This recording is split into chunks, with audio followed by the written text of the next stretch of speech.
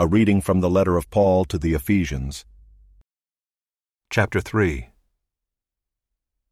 For this reason I, Paul, a prisoner of Christ Jesus on behalf of you Gentiles, assuming that you have heard of the stewardship of God's grace that was given to me for you, how the mystery was made known to me by revelation, as I have written briefly.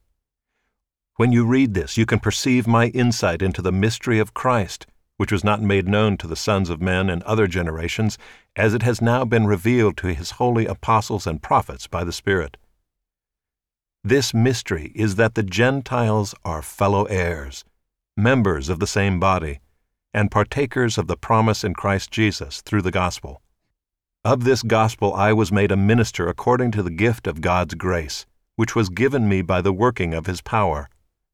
To me, though I am the very least of all the saints, this grace was given, to preach to the Gentiles the unsearchable riches of Christ, and to bring to light for everyone what is the plan of the mystery hidden for ages in God who created all things, so that through the church the manifold wisdom of God might now be made known to the rulers and authorities in the heavenly places. This was according to the eternal purpose that he has realized in Christ Jesus our Lord, in whom we have boldness and access with confidence through our faith in him. So I ask you not to lose heart over what I am suffering for you, which is your glory.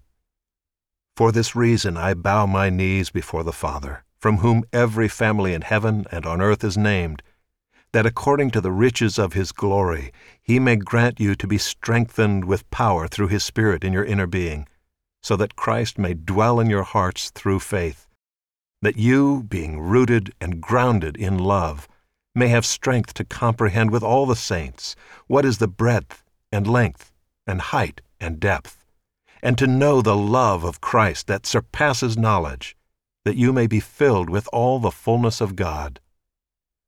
Now to him who is able to do far more abundantly than all that we ask or think, according to the power at work within us, to him be glory in the church and in Christ Jesus, throughout all generations, forever and ever.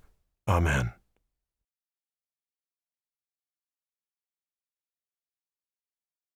Chapter 4. I, therefore, a prisoner for the Lord, urge you to walk in a manner worthy of the calling to which you have been called, with all humility and gentleness, with patience, bearing with one another in love, eager to maintain the unity of the Spirit in the bond of peace. There is one body and one Spirit, just as you were called to the one hope that belongs to your call, one Lord, one faith, one baptism, one God and Father of all, who is over all and through all and in all. But grace was given to each one of us according to the measure of Christ's gift. Therefore it says, "When he ascended on high, he led a host of captives, and he gave gifts to men." In saying he ascended, what does it mean but that he had also descended into the lower regions, the earth? He who descended is the one who also ascended far above all the heavens, that he might fill all things. And he gave the apostles, the prophets, the evangelists, the shepherds and teachers, to equip the saints for the work of ministry, for building up the body of Christ, until we all attain to the unity of the faith and of the knowledge of the Son of God, to mature manhood, to the measure of the stature of the fullness of Christ, so that we may no longer be children, tossed to and fro by the waves, and carried about by every wind of doctrine, by human cunning, by craftiness in deceitful schemes. Rather, speaking the truth in love, we are to grow up in every way into him who is the head, into Christ, from whom the whole body, joined and held together by every joint with which it is equipped, when each part is working properly, makes the body grow so that it builds itself up in love. Now this I say and testify in the Lord, that you must no longer walk as the Gentiles do, in the futility of their minds. They are darkened in their understanding, alienated from the life of God because of the ignorance that is in them, due to their hardness of heart. They have become callous, and have given themselves up to sensuality, greedy to practice every kind of impurity. But that is not the way you learned Christ, assuming that you have heard about him and were taught in him, as the truth is in Jesus, to put off your old self, which belongs to your former manner of life and is corrupt through deceitful desires, and to be renewed in the spirit of your minds, and to put on the new self, created after the likeness of God in true righteousness and holiness. Therefore, having put away falsehood, let each one of you speak the truth with his neighbor, for we are members one of another. Be angry and do not sin. Do not let the sun go down on your anger, and give no opportunity to the devil. Let the thief no longer steal, but rather let him labor, doing honest work with his own hands, so that he may have something to share with anyone in need. Let no corrupting talk come out of your mouths, but only such as is good for building up, as fits the occasion, that it may give grace to those who hear. And do not grieve the Holy Spirit of God, by whom you were sealed for the day of redemption. Let all bitterness and wrath and anger and clamor and slander be put away from you, along with all malice.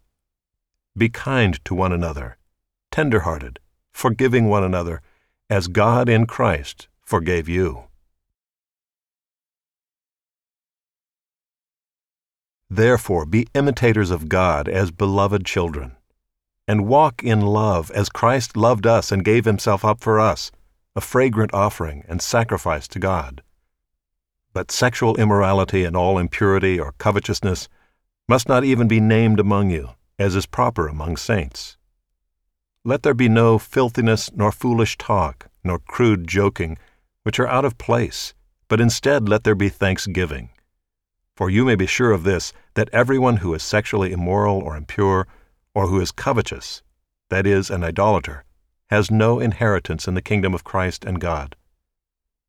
Let no one deceive you with empty words, for because of these things the wrath of God comes upon the sons of disobedience. Therefore do not become partners with them, for at one time you were darkness, but now you are light in the Lord. Walk as children of light, for the fruit of light is found in all that is good and right and true, and try to discern what is pleasing to the Lord. Take no part in the unfruitful works of darkness, but instead expose them. For it is shameful even to speak of the things that they do in secret. But when anything is exposed by the light, it becomes visible, for anything that becomes visible is light. Therefore it says, "Awake, O sleeper, and arise from the dead, and Christ will shine on you." Look carefully then how you walk, not as unwise, but as wise, making the best use of the time, because the days are evil.